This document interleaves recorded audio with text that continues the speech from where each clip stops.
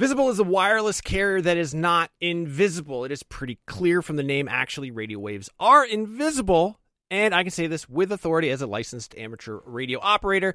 That being said, Visible won't be giving you the power to see light outside the visible spectrum. It's actually way better because having that ability would make getting around very difficult and distracting. What you do get with Visible is unlimited 5G data powered by Verizon. You get one line of wireless, just $25 a month, which is great in these times of economic uncertainty. That is one line for $25, taxes and fees included. So whatever you're doing at this moment, please stop. Switch immediately. Now, monthly rate on the Visible plan for data management practices and additional terms, visit visible.com. Contained herein are the heresies of Radolf Burntwine, erstwhile monk turned traveling medical investigator. Join me as I uncover the blasphemous truth of a plague-ridden world, that ours is not a loving God, and we are not its favored children. The heresies of Radolf Burntwine, coming January 2nd, wherever podcasts are available. Welcome, everyone, to Nintendo Voice Chat, episode 368. We have an awesome show for you, as usual. Today on the show, we're going to bring you the latest news, a couple of things that, a couple of announcements have just hit that have me very excited, like Super Meat Boy. We're going to talk about the games we're playing, and then we have a special guest for the second half of the show. We're going to talk about Rocket League coming to the Nintendo Switch. But before we go into all of that, here's your panel. Hey. We only have 3 people here right now because we have to leave room for our guest later. Who are you? You said that sort of anticlimactically. You said before, let me introduce. So sorry. Here's your panel. Yet again, these two idiots. Just great people, though. I know you guys said no, but we have Zach back. Whatever. Zach You didn't Ryan. say no. That's fine. Yeah, and we've got Brian back. You've all tried to stop me, but here I am again. Brian Altano. Yeah. But more importantly, we have Super Meat Boy on Nintendo Switch. That's the such big great one, news. huh? That's what we're leading with? I'm really excited about this. This is it's a good game. It's super hard. I hate it and I love it. Yeah. But it's just wonderful that some of the more iconic indie games now are following suit, are coming over. Yeah. So I think it's just really cool for the Switch to have this many games. I think most specifically, we're seeing this really cool trend where developers are announcing their Switch ports by tweeting a photo of a Nintendo on Switch Switch, yeah. with their game on it. And I think it's super cool. We saw this from Super Meat Boy, from the developers over there. And then moments later, or I think it was like an hour or two later, we saw Jules Watson, who's been making 3DS Nintendo games in general for years now, tweeted out a picture of Mutant Mudds running on Switch. Yep. So that's coming too. It's kind of a cool way to sort of be like, we did it. I don't know if any of these things are Photoshops or if they're actually running. I don't really care. It means they're working on it. So that's pretty awesome. But seriously, the bigger announcement last week, of course, is Apollo Justice coming to the 3DS. It's an old There's 2008 game. I love the Ace Attorney games. I really too. like them. It's actually getting a visual upgrade for the 3DS. It comes out, I think, in November, and in a very cool move, it actually has the Japanese and the English versions included. That's really cool. You can switch the game to Japanese, and it's not just voice and language. It's actually text as some well. of the backgrounds and some of the art is different for the Japanese version. No, Now, the that's big an interesting- announcement. That's an interesting move that they would change over the art in a domestic version versus an import version as well. Like that, Yeah. that's pretty cool. That's I mean, pretty the unprecedented. background drawing, sometimes, Yeah. obviously signs and like the food you eat is different in those games. That's really But no, cool. the big announcement is we've complained about not getting the special edition for Metroid that is coming out in the UK for the 3DS, but we are actually getting a special edition, Samus edition, new 3DS XL in the United States, announced for $200. Comes out September 15th, same time as the game. Are you getting one or no? I hope you guys didn't buy a 2DS XL last week. Yeah, I mean that's the thing, right? There's It's like, never a right time to buy a Nintendo handheld. I have the Majora's Mask limited edition 3DS, Yep. and to me that will always be the 3DS sticking that with I that? love and that I use. Yeah, and I'll definitely stick with that. I do think not you kind of thought the opposite, but I do think that the special edition, the Samus special edition, is really cool looking. I think it's really neat. If you're a huge Metroid fan and you've been holding out for the new 3DS, then this is obviously the move to make. But that being said, I'm already all in on a 3DS. Do you like it? I don't Do you necessarily like the need- way it looks? Brian? I don't like it at all. Okay. Like Wow. Zach mentioned the Majora's Mask one. I think that thing is gorgeous. Like I think that's like a perfect way to handle the design. It's got sort of elements from the 4 major dungeons in that game, kind of emboldened on the back. It's got the masks. Yeah, and it's gold, right? It's got this glow to it. It's awesome. You see it, and you want That's to why I pick it bought up. it because it was baller. Yeah, it's really cool looking. And this one is sort of, it's got this silhouette of Samus in her pose from Metroid Prime, which we saw remade for This the one, new right? for the new one's coming out. Yeah. With the they arm actually, out, yeah. They actually, in official like artwork, which they've been like pretty cool and trickling out, they redid that pose from Prime. And it's that sort of like leaning back, like unwind knee, arm cannon out. And so they put that on there. I'm okay with that. And then there's this kind of like shape hexagonal thing in the background, and it's red on the front. It's kind of like the visor stuff, right? Like the kind of but not really. It just looks like the pattern. Yeah, it just looks like a weird like wallpaper. It's very Deus Ex-y, right? Kind of, yeah. Yeah. It is very Deus. I do like the color scheme though. Kind of, it's so bold. You know, it's like that kind of golden red. Obviously, these colors work very well together. Golden, yeah, it's an NVC system. There they are. But I like it, but I don't love it. I have to be honest. Yeah, and I'm so exactly for $200 without a game in it. Unless you're like a diehard Metroid fan, I'm not really convinced of who exactly this is for. I mean, obviously it is for diehard Metroid fans, but also, how many more games can we really expect to see on the 3DS? I think that's the big question in everybody's mind right now is like, obviously those games have been sort of slowing. We have a couple of announcements here of stuff that's coming still, but it's like, eventually, within the next couple of years, I think we're all thinking that that's going to dry up. And it's like, well, I guess you can get this now, but there's also a whole generation of 3DS XLs out there, new 3DSs that are already there, already cheaper. I mean, you'll be able to play a brand new Metroid game on it, which is really cool, but that's not in the box. Yeah. Like, there isn't even a download code, which I'm always like kind of really puzzled by that move. Yeah, if you're going to make a special edition console, tie it to the game itself. Throw and the really game in there, right? Put it in there. It's price point perception, right? They want to, and obviously they do have a special edition in the US which has the soundtrack, right? And they don't want to kind of lock you in where people go, oh man, I wanted the soundtrack and the system and this. And I understand why they offer some of that stuff a la carte, but it still sucks. You saw the attach rate numbers for Breath of the Wild when the Switch launched, and we found out that game sold more copies than Switches, which means that people bought 2 copies, like I did. I bought that game digitally, and I also bought one of the big like special edition boxes because it's a cool box and it came with some extra stuff. I think diehard Metroid fans, which is apparently what they're going for here, are the kind of people that would buy both. So it seems odd to sort of segregate. You might be right. Well, folks, let us know in the comments what you think. Do you love the system? Do you like the look of the system? Are you going to get one? Let us know. Another announcement: Nintendo announced that the Nintendo World Championships are coming back. So for the third time this year, October 7th in New York, people will be able to compete.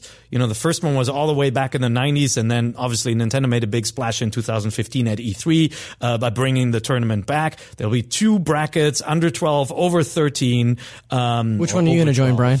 Which one are you going to do? Both. Okay. Nice. I have a fake mustache. The game may surprise you that they chose as the headliner. It's Mario Kart 7. Yeah. Yeah. So, the old Mario Kart 7, but of course, that's because you can participate when you go to Best Buy stores, play it there, get your qualifying times in and all that, and then, go to the big event and compete there. Yeah, I'm a big fan of this whole thing because like that old logo is really cool. Like that all the fanfare, the history behind the Nintendo World Championship is really cool. So it's cool to see that keep going. I think as a retro Nintendo fan and somebody who grew up in a time when the Nintendo World Champions was still a thing, it's really exciting to see that, especially that retro logo. Like they still use the same branding and they're bringing it back to a new audience. I think it's really cool. Yeah, I kind of want that shirt. That thing's really cool. You want that shirt? Yeah. Well, let's buy it. Let's get them together. Do you want that apple? Do you want that apple you can get for following the Zelda news feed? Oh, yeah. That was my main problem with Breath of the Wild. Let's break this down. There were not enough apples in that game. I never had enough apples. Okay. How can I get more apples in Breath of the Wild? The hardest to find item in Zelda Breath of the Wild. All right, we don't mean to confuse you, but a new update rolled out where Nintendo now can give out incentives for following the news feeds on the Switch. If you go into the news section, you can sign up for a channel, and then you get updates, and there are now rewards tied to it. And if you follow the Zelda feed, obviously, hopefully, there'll be greater things in the future. But one such reward was an apple. Yeah, so the way this works is you subscribe to the in-game apple? In-game apple. You subscribe to the news. You didn't get your apple? What? You didn't get your Apple booted up, man. Okay, keep going, Brian. You subscribe to the newsfeed, and if you launch the game through the newsfeed, which has like this weird ad for dogs in the game, they're like, dogs can be your friend in the game, which is not really true because you can't pet them. I was going to say, can you finally pet them? You can't pet them yet. So But you can run around them, and can then run they around them. lead you to buried stuff. But they're like, you know what? You know who really loves apples is dogs. So they give you like apples and steaks. So basically, you False. I've never launch seen the a game. dog eat an apple in Me my neither. life. That's insane. If you launch the game through this feed, apples and steaks fall from the sky like you scanned an amiibo, which is just weird. And I guess then you have to bring them to a dog if you want, or you can just eat them on the field like a weird dude. I mean, look, I love the concept. I think it's a really cool marketing idea to get you to subscribe to a newsletter, right? Basically, which is what that is. But yeah, they could have launched it with something more meaningful. So hopefully we'll see some stuff from that. Yeah, I hope we get some cooler stuff later on. Yeah. So a bunch of games are coming out next week. We're not going to talk about these this week. Sonic Mania, obviously, which we have seen, but we can't talk about yet. Chicken Wiggle, which we played on the 3DS. You mentioned Mutant Muds. Yep. You know, same tiny 2-man dev team is working on this. Very feels a lot like it, and we'll talk about that a little bit more when you guys have had a chance to play more of it. I'm digging it so far. But another update that came out was ARMS. Yeah. You know, and you're a big ARMS fan. I think you've stuck with it much longer than we have. Yes, I have a couple of arms myself that I like to employ occasionally. Beautiful. Here they arms are. out there, yeah. I'll wiggle them around like this. ARMS. So Nintendo's been doing a really interesting thing with ARMS, and I think more so than they have for Mario Kart or even Splatoon is that they are continually making these minor tweaks. And we've kind of caught some flack a couple of times by missing a few of these smaller updates, and they rolled out a really big update to ARMS this week. Missing on NVC. We didn't talk about and it I think it's we've just run up against bigger news in the last couple of weeks than an ARMS update, but people want to know about the stuff that's going on with ARMS. And as somebody that's, in between rounds of Splatoon, I'll occasionally jump back into ARMS and keep playing. And that is a really cool game. And I think that it's not, people obviously really dig it, and it's sold really well, but I don't think the conversation is really happening there as much as it's happening for Splatoon, and it's happening for Zelda. Specifically, as what you're saying, I think Splatoon sort of cannibalized that conversation. Yeah. I think that like those games, like when we look back on this year, when we look at these, like this sort of every month there's been a significant Nintendo release. And I think in some ways that's been fantastic because we always have something new to play. But in other ways, the momentum of ARMS pretty much just stopped. It goes just like this. Just like that. And just then the arm got wiggly and it fell. But Splatoon came out and we all just moved right onto that. And they've had these like weekend, Splatfest and all this other stuff. And it's sort of just taken over that conversation. But yeah, I'm the same way. I still like fire up ARMS every now and then. So some of the updates they released now, they're tweaks, right? So they added new training exercises. So they got training It's exercises. not going to get you excited though, right? Like what's the exciting part of this update? I really dig the training exercises, or the idea that there would be training exercises, because as a casual ARMS player myself, I often feel like I'm still playing the game incorrectly. So the idea that I can jump in and do some training exercises and get ready for like competitive play online, like that's really cool to me. They changed the way that the rush gauge fills, which is great because that means that wasted punches don't yield a reward. Yep. There's 3 to 4 player modes that target switch that shows target switch instructions. So that's actually really good. That's a good update, because that was it was confusing when you played with more than 2 players because you have to switch the targets, and it wasn't readily apparent. And I think a lot of people who just jumped into the game really struggled with that, always facing the wrong person. So that's a cool little update. That's a huge update. Yeah.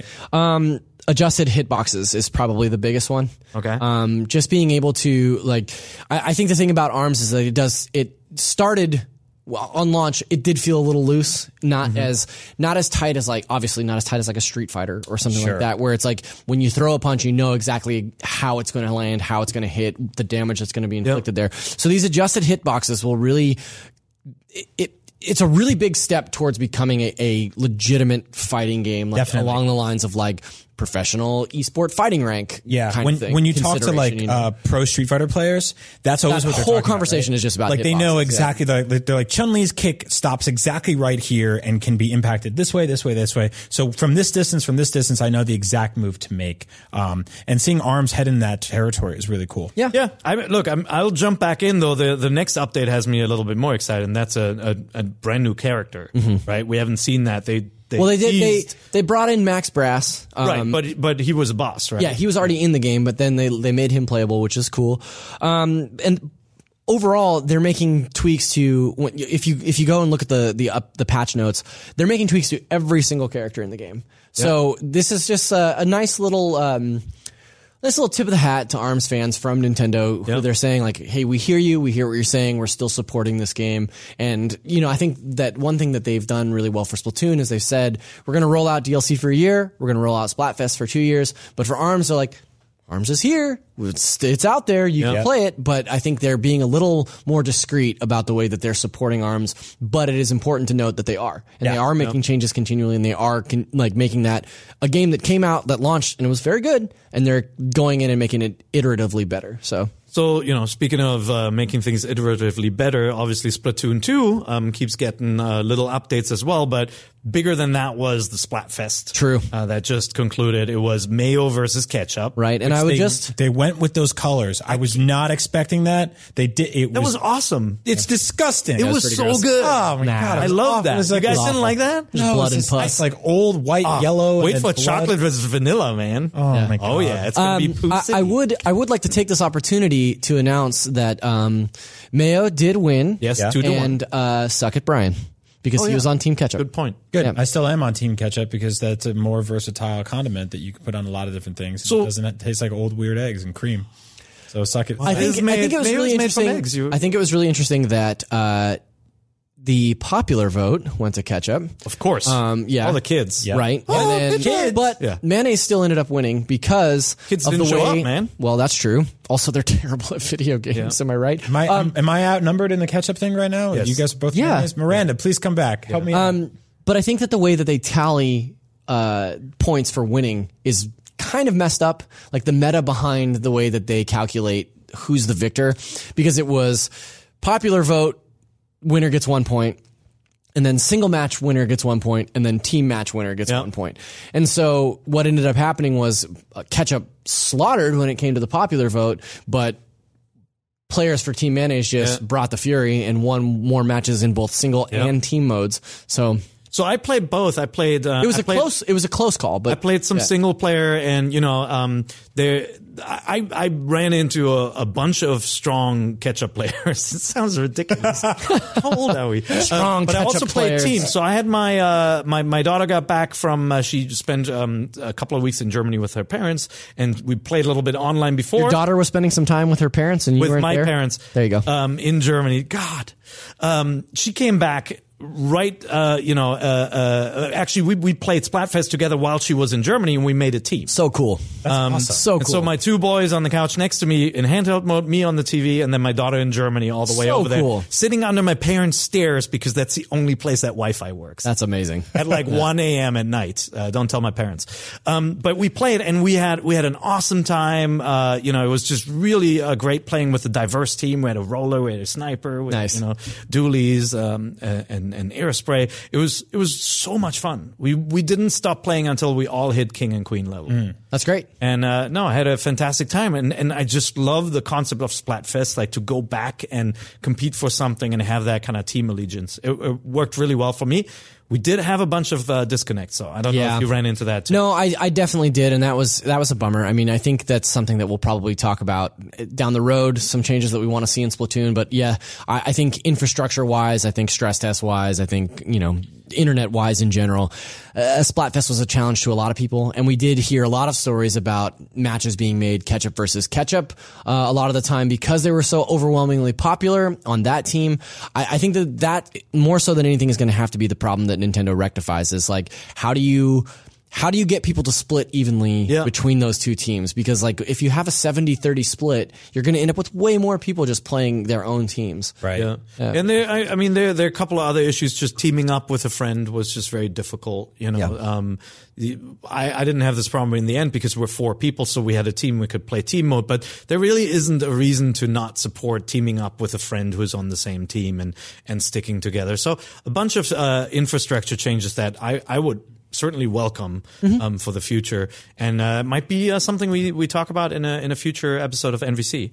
But before we get to that, let's talk about the games we're playing. And as usual, it's a huge list of indie games that it seems like every week, new indie games, and not just ports of older games like Super Meat Boy, but actually games that are now releasing day and date with the PC and Steam counterpart. I think that's like one of the most sort of fascinating things we're seeing on Switch is that games that would used to just launch on Steam or on Steam and a bunch of other platforms are launching day and date on Switch and Steam at the same time. And they're like games you might not have heard of, you might not have paid attention to.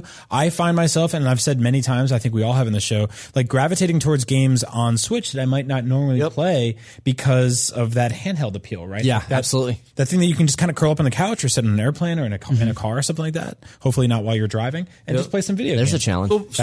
So first up, we've got from Tiny Build, we have Phantom Trigger. It's $15. Yeah. I haven't been able to play this yet. Have you guys played it? Yeah, so I haven't played it, but I have seen the trailer, and correct me if I'm wrong here, but it gives off this super cool, kind of like Hyper Light Drifter vibe. Definitely. So I put some time in last night, a couple hours. I really dig this game. The presentation's a little like in terms of like the story is a little interesting because it starts with like a husband and wife in a kitchen, and like the husband, the wife is cooking food, and the husband sort of collapses and has to go to the hospital. And then there's this flashback or flash sideways or flash forward into this like weird nether realm where everything is neon and intense, and you have this awesome sort of hack and slash-ish kind of RPG that occasionally like you'll get through an area and it'll cut back to like the hospital, and you're like, so it's a lot of going on there. Yeah, there's a lot of interesting stuff going on story-wise. But gameplay-wise, the reason I really like this game is because you are this weird little character with this kind of like... Just like me. Just hits home. Yes.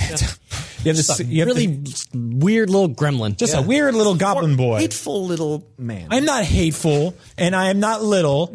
I am kind of gremlin or goblin-esque. Well, I will take that. You're shrinking. I'm not, well, not vertically. Get back to the topic at hand. We don't have that much time. Son of a. So anyway, this game is basically a top-down hack and slash, very 16-bit, very neon. The cool thing about it is that you have 3 different attacks that can all be leveled up based on how you use them. So the Y button, the X button, the A button all sort of represent different, like, here's a sword, here's a fist, and here's a whip. And each one of those can be, like, they have their own meters that can kind of increase. And there's like some roguelike elements where when you die, you lose some things and you gain some things and carry over, but they can be used sort of in combination to create different kind of effects. What I don't like so far is that a lot of the enemies are, while kind of clever because they force you to use all these different attacks, feel a little repetitive so far. And I haven't really run into any like sort of significantly grand scenarios, like any sort of big bosses or anything like that. But I think those things are coming. What would you like in it too? Like, what's it most like? I would say like it feels kind of like Link to the Past-ish, with some sort of Hyper Light Drift. There's a really good comparison. But then a lot more neon, you know, it's a lot more kind of, it's got a lot of elements that like we see in a lot of indie games these days where the art direction is kind of nebulous, but it's still really fun and it's crazy bright colors. Yes, Cool. Yeah. And that's, I really dig it. It's $15. $15 and it's out. You can play it right yeah. now. Another game came out that's Severed. Yep. Also $15. So this one, art style wise, if you've played Guacamelee before, obviously, you know, Drinkbox, the developer, definitely has a unique style. Yeah. And this game is no different. It looks crazy. It's a very unique game. Yeah, I love this game. Yeah. I totally missed it last year when it came out on Vita, and I played probably 2 hours of it last night. It is so cool. It's this weird, like, point and click Metroid Zelda mashup. Yeah. Where you're kind of exploring this series of like dungeons and forest areas and finding like heart upgrades and mana upgrades, but then also I kept having this continual sensation while I was playing it, like, oh, I didn't realize you could do that in this game. It's got, you bring up Zelda and Metroid, but it's like gameplay wise is completely different. It's like you're getting a first person view of an area. You can turn any direction. And when you move through the map, it actually it fades you to the next area, almost like a VR game. It feels like, Myst, it's right? like, this is a weird thing to say, but it's just like you just tick forward or tick left or right. Like it's just one step at a time into these different areas. But then it does these things that we've seen in games like Skyward Sword, where an enemy has to be attacked at like an angle or sliced in a certain way. That's the thing we're kind of dancing around here. You can control motions with any of the shoulder buttons or the face buttons or sticks, but all the combat and all the interaction is all touchscreen. Right. So you can't play this game docked. You can't play it on your TV. You can only play it in handheld mode. So that's obviously a big deal, right? Yeah. So people like to play games on their TV. What happens? You can't. You can't. And this is Tough luck. You can't. So if you put it in the dock, a little warning pops up and it said this game is meant to be played handheld. And that's the only option that you have. And you end up playing it sort of like this. If you obviously you can't see if you're listening to this audio wise, but like I'm just holding my Switch with one hand, controlling motion with the left stick, and then swiping, left or right with on the screen itself. And it gets a little cumbersome. Like it does, like there is some fatigue there. But did you try like detaching the Joy-Con and playing like that? No, I didn't. But I should give that a shot. Combinations like that. I think it is a sort of a brilliant game. I love Drinkbox. I loved Guacamelee, and it's a continuation on those ideas, but a completely different take. I really love it. The thing I like there times, you'll see an enemy far ahead in the dungeon. You get close to it, and it'll appear full screen basically in front of you. And then another enemy may appear behind you, So- and it shows you. That's when the And you have depth to really kicks time in. manage Yeah. between the two. Like It's attack this- this guy for a little bit, build up your meter, turn around. You can get up to a point where I don't know that I haven't seen any more than 3 enemies at a time, but it's this crazy risk reward gameplay, almost like the way that you play Dark Souls, where you're like, okay, I can get in a few more hits here, and then I have to attack this enemy to negate his incoming attack, or I have to turn around and block somebody. And so you have these time gauges that you're watching where it's like, as one enemy fills, you have to attack to the left and then watch the gauge to your right so that you can turn back this way and fight this enemy at the right time. And there's times when if you attack and they block, you lose your special meter, and it's just And it all kind of falls apart. Yeah, and so there's these systems that are stacked one on top of each other in combat that really introduce a lot of depth really fast. Like the learning curve is really steep. It's a super cool game. Like the sort of like multitasking micromanagement of the systems of that is where Severed really shines for me. Also, the art direction is just gorgeous. Yeah, it's beautiful. And it's just a really interesting story. I mean, I don't want to spoil anything, but like just right off the bat, you were sort of hit with this gut punch of like what is happening to this main character. Yeah. When I first played Severed, I thought I was a little disappointed. To be frank, because I'm such a huge Guacamelee fan, and I don't feel like it hits the same highs as that game. But once I got that out of my system, that this is not the sequel to Guacamelee, this is them trying something completely new, I really fell in love with it. It's I like all the combat. Everything feels really good, and I love the universe. It's like I don't like that motion of kind of like phasing through the levels. I would have preferred it if it was a little bit more free exploration, but I just think it's so unique. I mean, it's definitely worth a look if you're playing on the go. Obviously, Yeah. do not play it on your screen. So our guest is knocking on the door, and is going to come in a second. We'll have Jeremy Dunham on from the Rocket League team, bringing Rocket League to the Switch. But before we get there, just super quick impressions of the other two games that came Sure. out. One was Rocket Fist. Rocket Fist, yeah. So this Not is Rocket League. Not Rocket No. League. So Totally this is very different different. This is a sort of top-down kind of robot dodgeball video game. Presentation-wise, it's a little bare bones. The music isn't great. The graphics are kind of like minimalist and a little, kind of, to be frank, a little uninspired here and there. Yep. But when you get down to the gameplay, it's really fun. It's got a bunch of single-player stuff that you can play through against bots. But there's like a multiplayer mode that feels very sort of like Wii Sports, where you get multiple people around a Switch and you can all play with different Joy-Cons. And your basically thing is there are these balls you pick up and you throw them at each other and try to kill each other, and that's it. And it's very simple, but it's all physics based. So Yeah. it's like pool basically, right? Definitely. You want to bounce the shots off the walls to hit the enemies. Some enemies take multiple hits. Yep. They pick up the balls that you shoot and shoot them back at you. So it can be really frantic. But I haven't tried the multiplayer yet, so I definitely want to. Yeah, we should play later. It's cool. And finally, Ironcast. This is one of the hardest games I've ever had to describe. So it's a sort of a steampunk-based or steampunk-inspired turn-based strategy RPG with match 3 puzzle elements and permadeath. Nice. So it's just all of the buzzwords. And I was like, when I first started playing this game, I was like, this is exceptionally obtuse. This is like so confusing. And then it's sort of locked in and I was like, I kind of get it. So the main crux of this game is you've got this sort of like match 3 style puzzle situation in the middle, kind of like Puzzle and Dragons or Zookeeper or something like that. And on the left and right, you have these gigantic robot mechs that are steampunk inspired, and they're facing each other and battling each other. And based on the levels, the systems that you level up based on the gems that you match and stuff, you can increase sort of their damage, their height, and attack each other. There are so many little microsystems at play throughout all of this that it gets like incredibly confusing. And if you lose a mech, it's pretty much gone for good. But you can go to the shop and get more. This is a really deep game. It's really interesting. It's definitely not for anyone, or for not anyone, for everyone. It's not for anyone. No one should ever play this game. There's your box quote. No, it's a really special, really interesting game. So go check this one out. I think I'm going to play a lot of it because it's just really cool. Very cool. Those are our impressions of the latest games that came out for the Switch this week. We'll have more next week, as we said. Hopefully Sonic will be able to talk about that, and then Chicken Wiggle on the DS. And I'm sure there'll be lots of new announcements. But we're going to take a little break. We will make Jeremy Dunham from Psyonix. He'll magically appear in that spot over there. So stay tuned if you want to learn more about Rocket League, which we have played on many other platforms before and loved it. And so we have high hopes for it for the Switch version too. And welcome back to NVC for our second half here. As promised, we have a special guest this week, and that guest is Jeremy Dunham. Welcome, Jeremy. What's up, Jeremy? Jeremy, who the hell are you? I'm just a guy. I work at Psyonix. I'm the vice president of publishing over there, and I used to work here at IGN. I was going to say, you look a little familiar.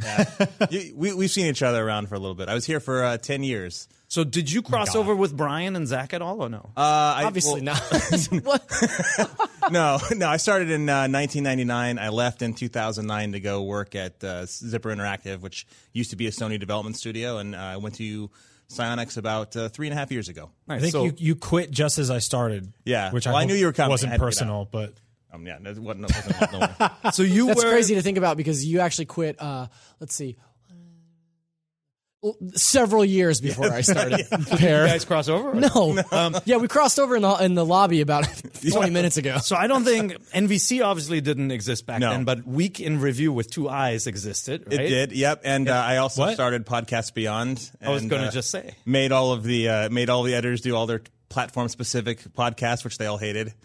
We have fond memories of that time. Yes. So Jeremy obviously responsible for a lot of the stuff that you're seeing today, like Beyond. Yeah. Beyond. And carrying that torch. also feared for his ferocity as editor-in-chief back in the days, making just you were like a bulldog when it came to reviews. Yes, yeah. I had this gigantic Excel. I sent it to you. I know. There's a gigantic Excel list that I kept of every game on every platform that I would then assign to all the editors site-wide. And I looked at it so much that I actually, when I worked here, I knew every release date for every game on every platform by memory.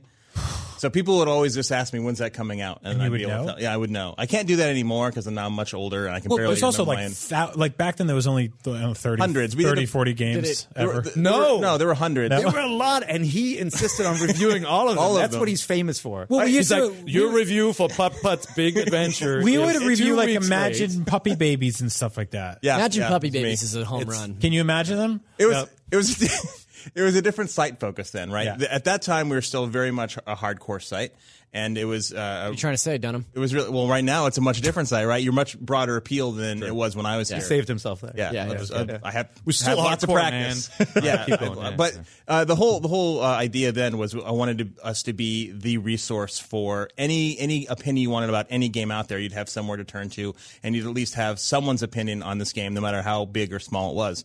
And that was the whole idea behind it. Sure. But in practice, it definitely was could be an unwieldy beast. And Craig Harris, in particular, who had the most games because he was working on the Game Boy, he was like, "Geez, I have to do another one. I just wrote 2 reviews today." He was. But yeah, Pretty good credit yeah. there. Well, you know, he sat next to me for years. But yeah, so I think that you retired that I think immediately when I left, but.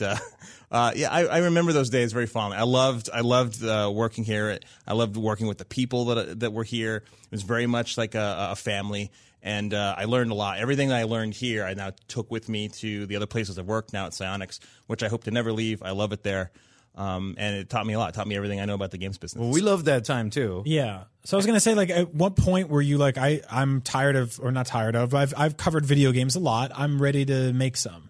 Yeah. Like, how do people make that leap?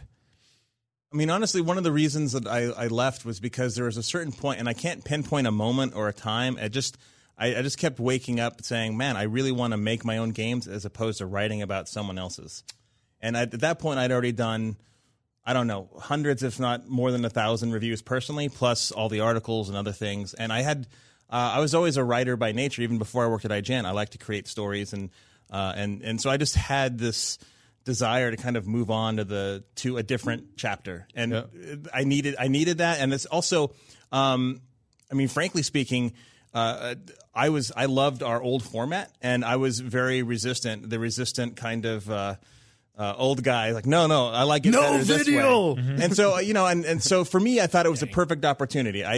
No, video I was a big fan of. It was just the wider stream, the list heavy stuff. I liked the many page reviews and really digging in there. You like the super, yeah. I mean, Yeah. you were definitely, you were there in an era where gaming was really. Games media was really for core gamers, people who are looking for breakdowns Yes. and how are the graphics in this game and how does the sound of this game compare to the other, Exactly. right? Like it was like resolutions were talked about, Right. And as gaming became more mainstream, there were a lot of people who just never flipped to page 2. No, I think Grand Theft Auto 5 was at IGN was probably the last big multi-page review we did here. And I think even then people were like, well, just tell me in a tweet if it's good or not. And it's like, well, it's kind of hard to do. Well, it that. is. So it is. Yeah. Fortunately for you, in the time since your departure, Yeah. we've gotten away from doing those list type things. So Yeah, and like, I mean, if we learned anything from when we learned anything from Back to the Future, it's that certain things come back, right? Like, I do think there's a time now where, where people who consume text reviews are probably going to be different people from those who watch a video review, who are different people from those who watch just a Let's Play to get a sense of what well, it and is. they're different from the people that just scroll to the bottom and just want to see that score too. So Like, actually- we're talking about catering to multiple audiences. So I actually think with the, since reviews have scores, you can actually go for multi-page reviews or longer, more in-depth content. I think there's definitely an audience for that. So we keep on looking at that. But we should talk a little bit about your game too. oh yeah, That's probably. Oh a yeah, good idea. Rocket League.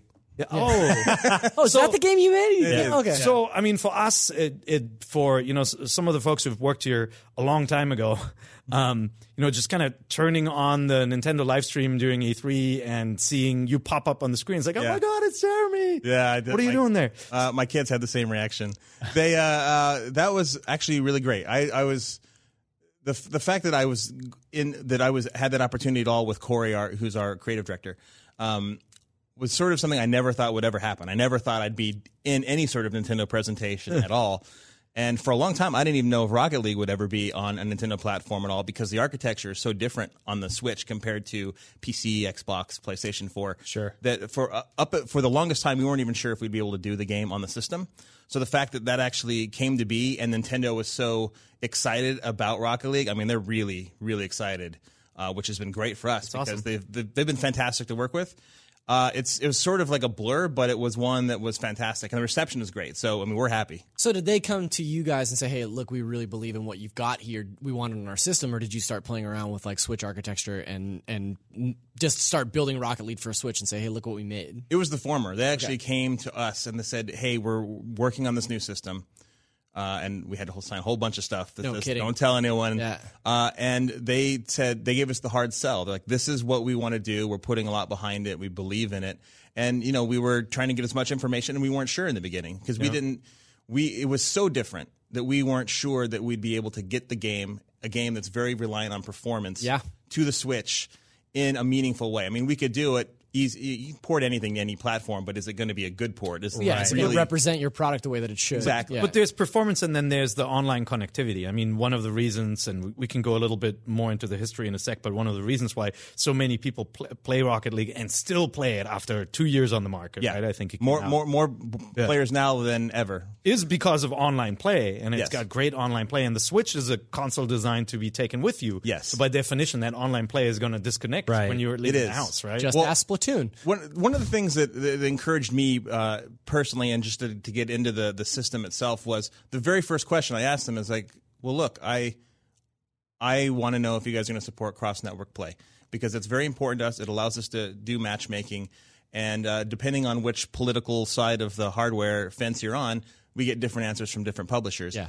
Nintendo said whatever you need. I mean, that was their Amazing. answer. But there was no hesitation because cross-platform None. play in this case means potentially PC, PlayStation, and Xbox, right? Yeah. So definitely two rival platforms that they care a lot about. Yeah, I mean, that was my reaction. I'm like, so you'd be fine with us playing on PC, PlayStation 4, and Xbox. They're like, whatever you need. So the announcement of Rocket League at E3 this year, when we were in the War Room, they announced Rocket League was coming to the Switch.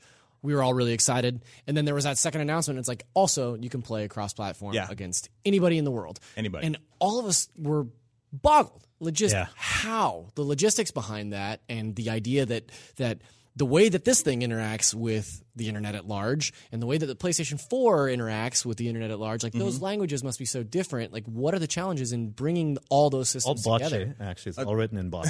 Oh, that makes sense. It's not easy. I mean, there is a ton of work that goes into it, and one of the reasons that I think Psyonix has been so successful with Rocket League is we have incredible engineers both on the client side and on the online services side. And to give you an idea, when we launched Rocket League, it was built by about 12 to 15 of us at Psyonix. At the time, we were working on another game for Square Enix that was in a beta period called Nosgoth. That Square Enix has since canceled that project.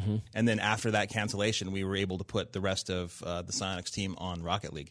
But it was a very small team. And since Rocket League has launched now, we've created an entire online services department, which at the time we didn't even have. All the online services in the beginning were handled by our client engineers and some of our, even our producer on the title for a while. You know, that's how small we were.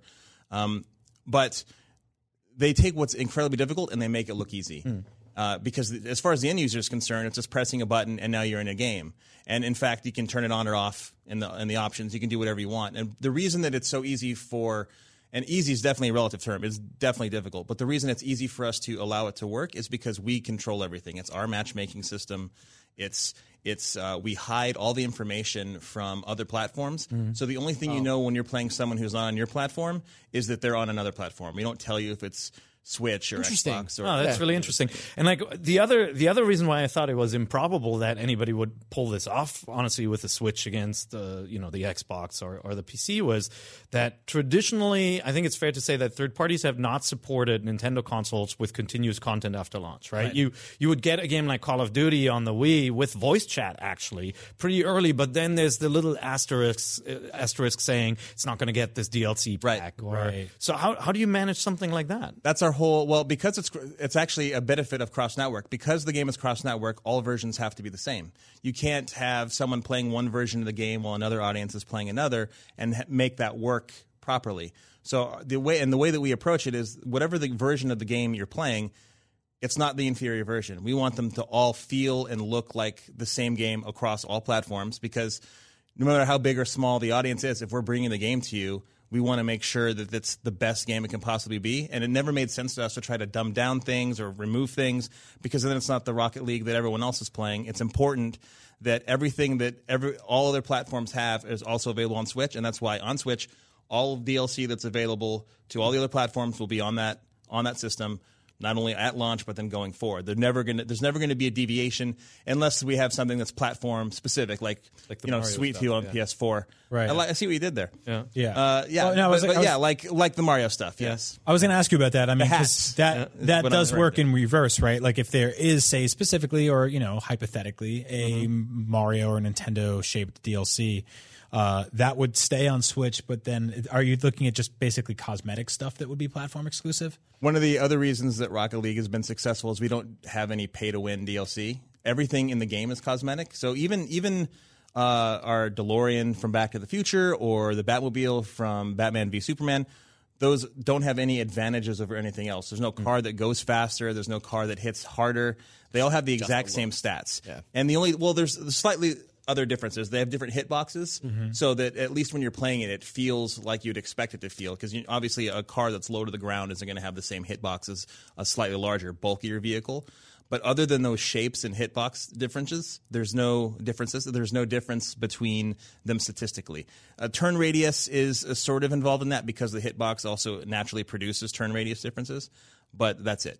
And that will continue for any new vehicle we ever introduce to the game. We will always follow that line of no vehicle is better than another. It's all about user preference. So now, what are you going to say? Yeah, so from a mechanical perspective, under the hood, you have to roll out all updates at the same time across these Absolutely, platforms. Yeah. Right. Simultaneous. Yeah. And it can create problems, too, because Microsoft and Sony and now Nintendo all have different time periods in which you have to submit things before you release it. So you're looking at some sort of awful Venn diagram to figure out when's the right time to launch your updates. We have some pretty dedicated producers that figure it all out for us. But yeah, so one platform you have to do several weeks earlier than another one. Right. And another one, like on Steam, because it's completely dev controlled, there is no submission process. You just push it when you're ready. So from a development standpoint, that's always the preferred one because we can just be working on something until the moment before we hit it live. But on consoles, the reality is you have to plan in some cases days in advance and others weeks, but it doesn't matter because they all have to happen at the same time. So you have to go for the furthest out possible time. So is like Nintendo a little more meticulous with what they do let or not let on the store? Is like certification more difficult with them? We haven't hit the certification point with the game yet, and that's actually why one of the reasons we haven't announced a release date outside of holiday is because we can't commit to a specific date, and we're not going to until we know what that date is. Right. So we haven't gone through that process. We've gone through some of the steps to go through pre-cert, which is basically a process by which you set the game up to let them know what's going to be in it, to prepare them for your certification build and get ready for the sorts of things that they'd be looking for. But so far, working with them has been very good. They've been very open. Documentation is easily accessed, and they have some very helpful people they'll answer all our questions. And how is working with a system? I mean, the setup, the buttons are very similar, obviously, to the other consoles. But have you run into anything where you have to kind of cater to the fact that the controllers are a different shape or that the rumble is different? Any of these things? Some of the challenges that we had is if you play with the Joy-Con instead of a Pro controller, which we're obviously going to say play with the Pro controller because it's more conducive to the game, is we have quick chat icons. And that also ties into cross-network. We don't allow people to speak to each other across platforms in terms of text or voice. But we do have quick communication with the directional pad. And when you're using a Joy-Con and you need to use that for chat, but also you need to move around and handle your camera and do all these other things, that presented some challenges. But we think we've got it figured out. We had quite a few people from the media come and play it at E3. And all of the feedback when they played it feels like Rocket League. So awesome. For us, that's the best compliment. The best we thing could to get. hear, yeah. But yeah, there are definitely challenges with that, and we're always trying to make refinements so that we can get it as close to the ideal experience as possible. If you're playing it like that, when you're not playing it like tabletop mode, for example, it's fine. Once you move into tabletop and you're only using a single Joy-Con, it can be challenging. You're supporting the single too. Yeah. So I was going to ask you. I mean, you were obviously one of the first teams to get early Switch hardware before it had a full name and everything like that. What was it like? Sort of like opening that box for the first time. Does it look anything like what we saw here? Did you find out more about sort of the bells and whistles of the system as time went on? They gave us a pretty good heads up before we got the dev kits. They had some pretty detailed documentation, and they walked us through a lot of what was expected before the dev kits were even available. And a lot of what's funny is when I was on this side of it, when I was on games editorial, you have this vision of the first time you see hardware for the first time. Like, oh, here it is. Yeah. Here's the Xbox One X, and here's the Switch, and all these other things. But really, it's just a cardboard box with a black piece of plastic in it. Yeah, that's what you're like. Well, here it is. Yeah, I think. But I mean, it was cool. We're glad to get it. The sort of difference between a professional dev kit and the actual retail build of a console or a handheld is always fascinating to me because it's usually just a big black box with like some stickers on the side. It has like this weird like Metal Gear code word on the side of it. It's like NXT-03 or something like that. Oh yeah, it's a little anticlimactic in that sense, right. But it's incredibly beneficial once you do have it and you can start messing around with it and find out, oh, this isn't as hard as we thought, or here's something we thought wouldn't be a problem that turns out we really now have to start reevaluating how we're approaching it. The Joy-Con issue I mentioned earlier was one of our big concerns where we were really concerned about it. And then once we started messing with it, like, okay, this isn't so bad. So you're talking about the single Joy-Con. Single, not when it's not. It's tabletop mode, basically. Right. Yeah. So when you saw this system though for the first time, did it immediately click for you and the team, or did you look at it and you said, "Oh man, like is this going to work?" Because we got to be honest, right? Even on NVC here, we're like, it's a cool idea, but will it be powerful enough? How's that docking thing going to work? Wait, will games have different controls, right? Did it immediately click? Or No, it didn't immediately. We had to think about it. We had to really, because it was the first time we saw it, it was Dave Haywood and who's our CEO, and myself, and then our creative director, Corey Davis. That's who Nintendo presented it to. And we had long discussions afterwards about the pros and the cons and what it really meant. I see what you did there. Yeah, and we really bringing it back. The pros and the Joy-Cons, and we had to really assess what it would mean for Rocket League, because without using the system, we had to think about the controls, which are incredibly important. And because it was also a handheld system, things like latency and other very important issues to Rocket League were at the top of our mind. But the more we learned about the system, the more we got to mess around with it, it assuaged those fears. We didn't even commit to Nintendo that we were going to release the game until around April. So, I mean, I think actually a couple people from IGN had asked us for quotes.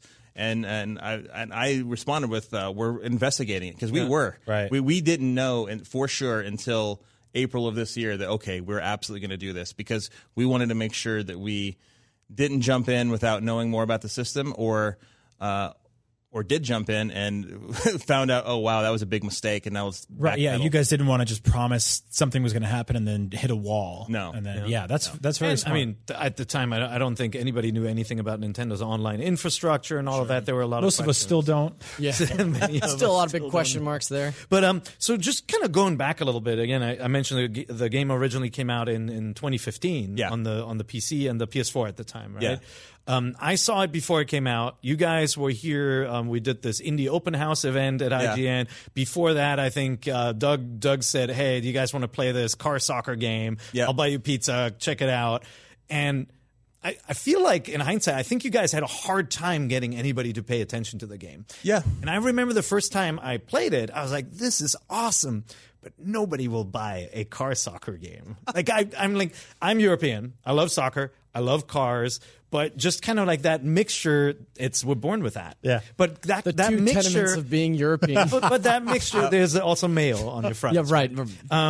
But big three, that they mixture call them. felt like it would stand in the way of the game becoming a success in the U.S., and then it became a huge success. Yeah. Can you talk a little bit about that? What happened? How did it happen? Well, it's a very complicated answer. Because it's actually a sequel, right? The first game came out in 2008 on PlayStation 3. It was called Supersonic Acrobatic Rocket-Powered Battle Cars. Yeah, it rolls right off the tongue. Right off the tongue. And actually, it was so long that the characters couldn't fit in the PS3 storefront. Perfect. So they had to make like special adjustments for it to fit there. So you guys are marketing geniuses. I wasn't there at the time. Okay. But the Rocket League choice was a better one. But I mean, the what we had to do is, first of all, we had to break down what were the roadblocks for the original Battle Cars. And first of all, the climate was much different when Battle Cars 1 came out. It was in 2008. And as you know, I was working here. As you know, at the time, downloadable games were not considered at the level that they are now. They were just sort of extra stuff that kind of had a preconceived notion that they had hit a certain quality bar just because of what the sort of game that they are by default, right? Well, there was also for specifically on like Xbox Live, there was actually a size limit of what you could actually call a downloadable game, which I believe was like 500 megabytes at one point. No, that's later. Later, right? When it launched, smaller. it was 50 megabytes in 2005 when Xbox 360 came out. So you had all these sort of creative constraints that we really hadn't seen since like the NES in terms of like, this is what you have to do to make this game here. So by nature, downloadable games were smaller. We even had a show here hosted by Damon Hatfield called On the Download, where we're like, these are all the hot games you could download this week. And now that's just every It was game. considered to be a different platform. Like everybody did their all games media sites did their Game of the Year awards and had a category just for downloadable games. Just like indie still for a lot of them is a category instead of it just being like, no, these are our games. These are all games. Exactly. They have different budgets, but the fun you derive can be equal. It can. Not depending on the format. And so, but it had that going against it right off the bat. And then you also had the fact that Psyonix did not have any money to promote the game. It didn't have a PR team. It didn't have a marketing team. It didn't have any of the things that the large AAA studios had in place to promote it. Yep. And you also had things like YouTube that was just sort of getting its footing. Twitch didn't exist. Social media was just really kind of taking off. And so all of these different factors that really played into the success of Rocket League didn't exist yet. The difference between Rocket League and Battle Cars was we had a small but dedicated community that gave us 5 years worth of feedback that allowed us then to take all that feedback and make a better Rocket League. So we knew to fix things like peer-to-peer, we got rid of that, or pair-to-pair if you're an IGN. And we got we got dedicated servers. Players wanted customization, so we added customization in there, which they didn't have before. They wanted the ability to have the vehicle react the way in a more responsive way, so we improved our physics engine. And we just obviously took advantage of the fact that we had better technology on a PS4 and a PC than we did on PS3. So that was the beginnings of how the Rocket League approach started. And then, again, we still didn't have any extra money for PR or marketing. So our approach was, how do we get the game to be seen, knowing that it has a roadblock of, is this even something people are interested in? And the idea, that's where the PlayStation Plus idea came from, because Dave told me, he's like, we don't have any extra money to promote this game, and we're working on Nosgoth. This is our passion project, but Nosgoth is our focus. Figure out how to do something with this, because we believe in it. We just can't do anything more than we're already doing. You decided to give it away for free. So the approach was, the idea was, we put it on PlayStation Plus. And and the fact that Sony put so much marketing, less so, it feels less so now than then at that point. But at that point, they put so much marketing behind their free games of the month that they could essentially do the marketing for us. So if we were to give the game away for free, and we would come out with DLC in a quick enough manner, that could help us recoup some of the losses. Granted, our DLC was inexpensive. You get a cut. I mean, it's not completely free for you, right? Like No. you guys get paid too by Sony, obviously. We do. But then DLC is where you make your money. Yeah, well, that was our thought. Actually, technically, we sold a whole bunch of Rocket Leagues, right? We've sold an enormous amount. But at the time, our thinking was, we'll recoup that while we sell the PC version, and all this goodwill, hopefully, towards the game would then bleed over into the PC market, and people would play. And because we had cross-network play, the PC crowd, which is typically not feet first into a console-based release, would give it a shot, because they have a massive audience to play against right off the bat. And so it was all these different factors that kind of helped influence that PlayStation Plus decision. And then what worked out for us, unfortunately, especially since our DLC didn't come out as quickly as we wanted. We didn't even have our concept for a DLC until right before we launched the game. Or I should say what that first DLC would be. We knew what it was, but we didn't know what the actual items would be.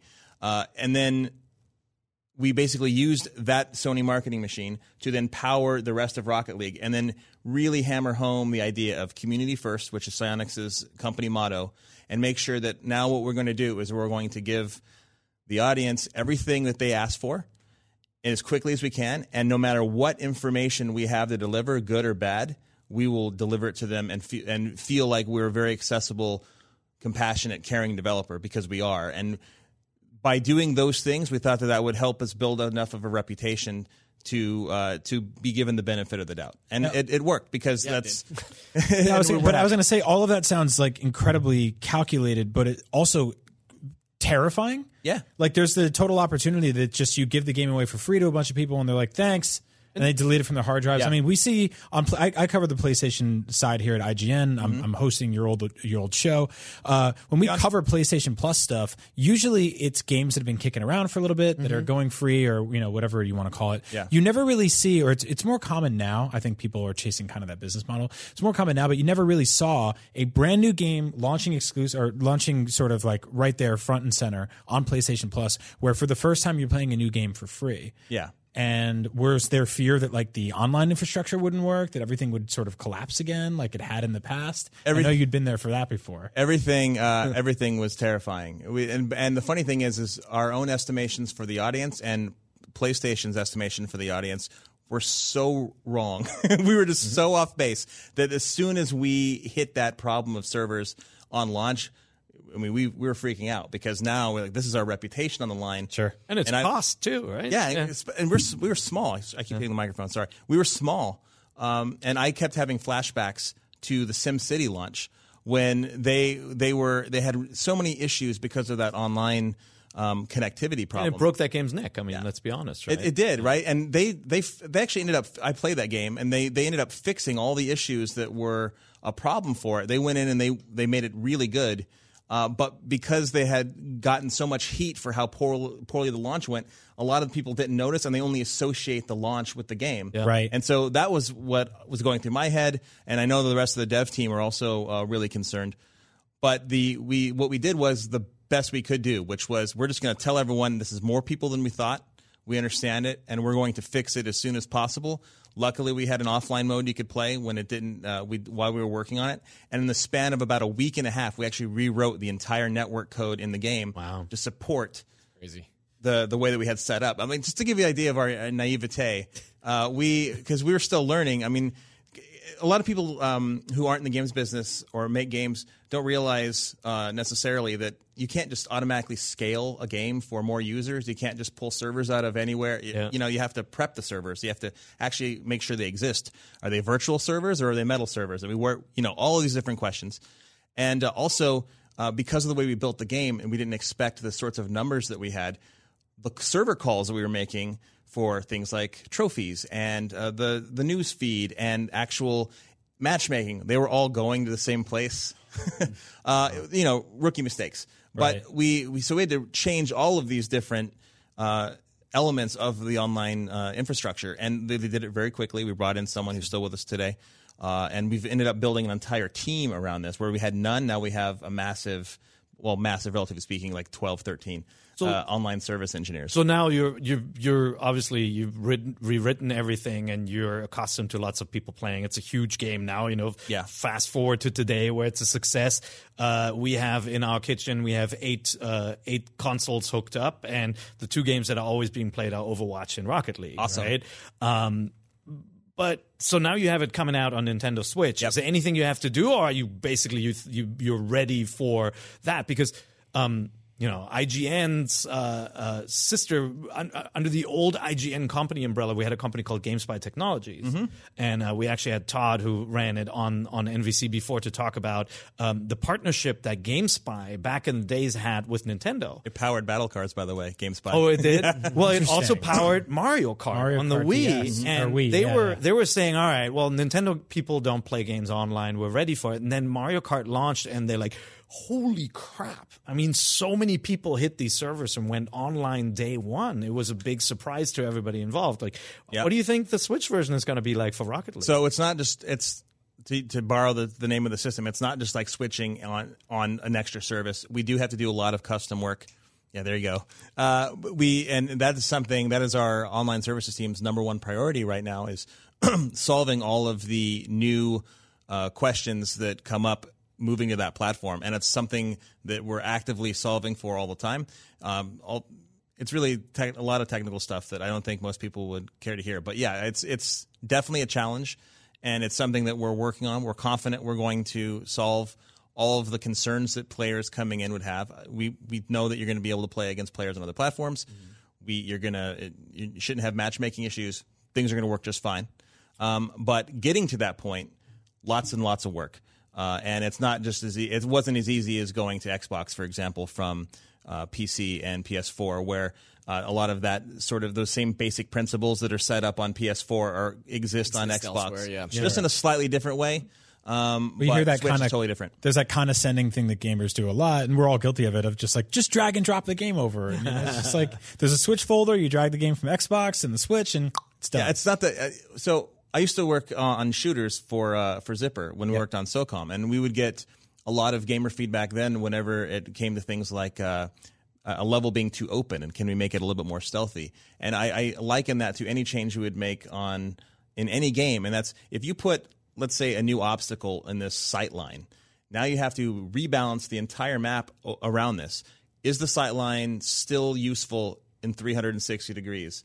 Is the artwork, which has to be built, you just don't copy and paste it somewhere, an artist has to create those things. Is it up to the same standards you have on the rest of the map? Are the hitboxes and the geometry working properly? You have to QA test it. Then you have to make sure that any other unforeseen problems don't crop up because you've now maybe introduced a new bug that wasn't there before. So changing anything in any game is not as easy as, we just did that. Right. You have to do an incredible amount of trial and error to get to the point to where it feels like there's no problem at all. But do you have to worry about, like with the Switch, do you have to worry about like voice chat, or is that all platform side, or in the app for Nintendo in this case? Or So is it's- that on your guys' shoulders too? It's tag team, right? Is Nintendo's providing the SDKs and the things that we need to then support it in the way that we can. But that's a bit of a complicated question because really where we're going to be at in launch, we don't know yet, right? In terms of where we're at with voice chat, it really depends on how far along we are using Nintendo's SDK. So that's one of our questions that are still up in the air right now. Just how much are we going to support voice chat? Are we going to be able to support voice chat at launch? These are open questions, but whatever the answer is, we'll tell everyone as soon as we know. So obviously Nintendo's online service right now is free. Everybody can play it, but it will move to a pay structure as well. And they've announced a system that sounds a little bit like PS Plus, but it's classic games that are online enabled that are being made playable. So are you going to make us an 8-bit Rocket League for that? I would like to do that. Wouldn't that be cool? I was actually, no joke, I was thinking about that last night when I was making dinner. I was like, man, we should really do like a retro Rocket League. That'd be so cool. 16-bit isometric Rocket Like League. a demake. Yeah. You could have Lightning Strike twice and have that one for free included with the Nintendo service. So we have an entirely dedicated prototype team at Psyonix to think about what projects are working on next, and to think up new ideas for things that maybe the live dev team, which is most of the studio, isn't working or is working on. And right now, we don't have anything that kind of uniquely interesting to Rocket League. They're all kind of other ideas. Yeah.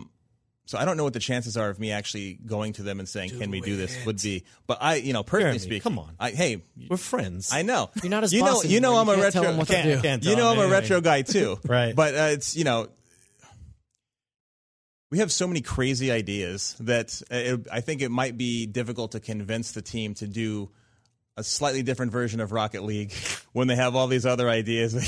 They're trying to offer Jeremy $20 to make Rocket League. I would say never because we have a ton of game fans at the studio also, lots of retro fans. We actually have not one but two retro gaming cover bands at our studio.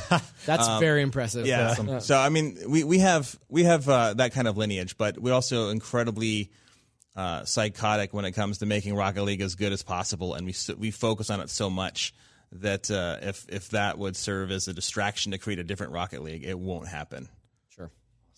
Hey, Jeremy, thank you so much for answering all our questions. Can you stick around for a couple of minutes while we answer some user questions as Absolutely. well? Awesome. Cool. You got some? Thanks, got Jeremy. some thanks? So every week here at IGN and on NVC, we reach out to the Facebook group, or we go to our IGN and Nintendo Voice Chat official Twitter page, or we check our emails at nvc@ign.com, and we take your questions and we read them on the show in a little section called the Question Block. Today we got a question from Alan. He asks, quick question for everyone. With Nintendo E3 booth being themed the past 2 years, do you think or hope that we'll see a Metroid-themed booth in the future? If so, what would you like to see there? What do you think will be next year's theme? Let the E3 2018 speculation begin. I can't even think about E3 yet. Yeah, but we're it's really doing it. Why did terrifying you me to do think that about to that. us? Yeah. Is E3 fun for you on the dev side? It wasn't fun for me on the terrorist side. I've never liked E3. Really? I like- I still love it. It's I get excited to I still see get all this terrified of it though. I used to get excited about E3 before I started working here, and then now I don't anymore. What? Well, we make Zach That's do not all true. the planning and all the I really love scheduling. E3. and all that. Yeah, I can see why you don't like that. Yeah. But so I mean, my answer is like Metroid Prime is going to be one of their big games. Yeah. Obviously, hopefully it'll be ready to be shown at that show. And then, I mean, if I think about the franchises that they've given that royal treatment to, it was Mario. It was Zelda. So where do they go next? I mean, Smash Brothers obviously is still out there. We'll probably Smash get an Brothers would announcement. make for a terrifying booth experience because people would just be rough fighting all through that booth. Yep. Just Yep. really getting in there and throwing punches. But There'd be that announcer voice yelling the entire time. Trying to toss you off a cliff or something. I gotta think, especially for a US audience. For a US audience, Metroid just feels like the right thing to do their little Disneyland with, unless you got that 8-bit Rocket League coming. I would love to see it though. I'm a big Metroid fan. I think that would be great. And when we didn't know about any of the other announcements other than our own during the E3 announcement. So when we saw the Metroid stuff, we were watching it. I have Stephanie here off stage. We were watching it, and I got super excited when I was like, "Oh, it's Metroid!" I can't even imagine being able to walk into like a fully built out Planet Zebes. Like, Yep. Yeah. Now Jeremy Samus becomes a ball. Yeah, you're like the 14th person to mention that today.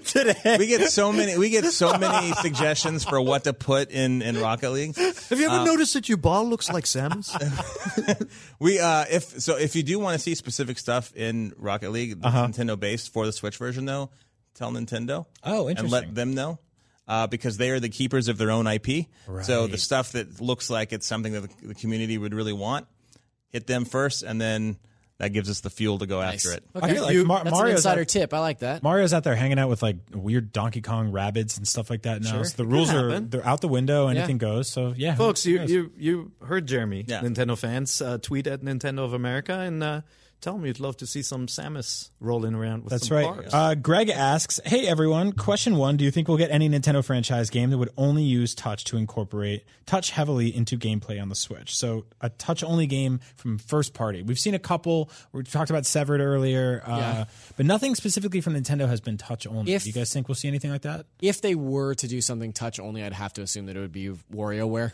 WarioWare touched on the DS was that? No, that wasn't on DS. It was Yeah, no, it was on DS. It was on DS, yeah.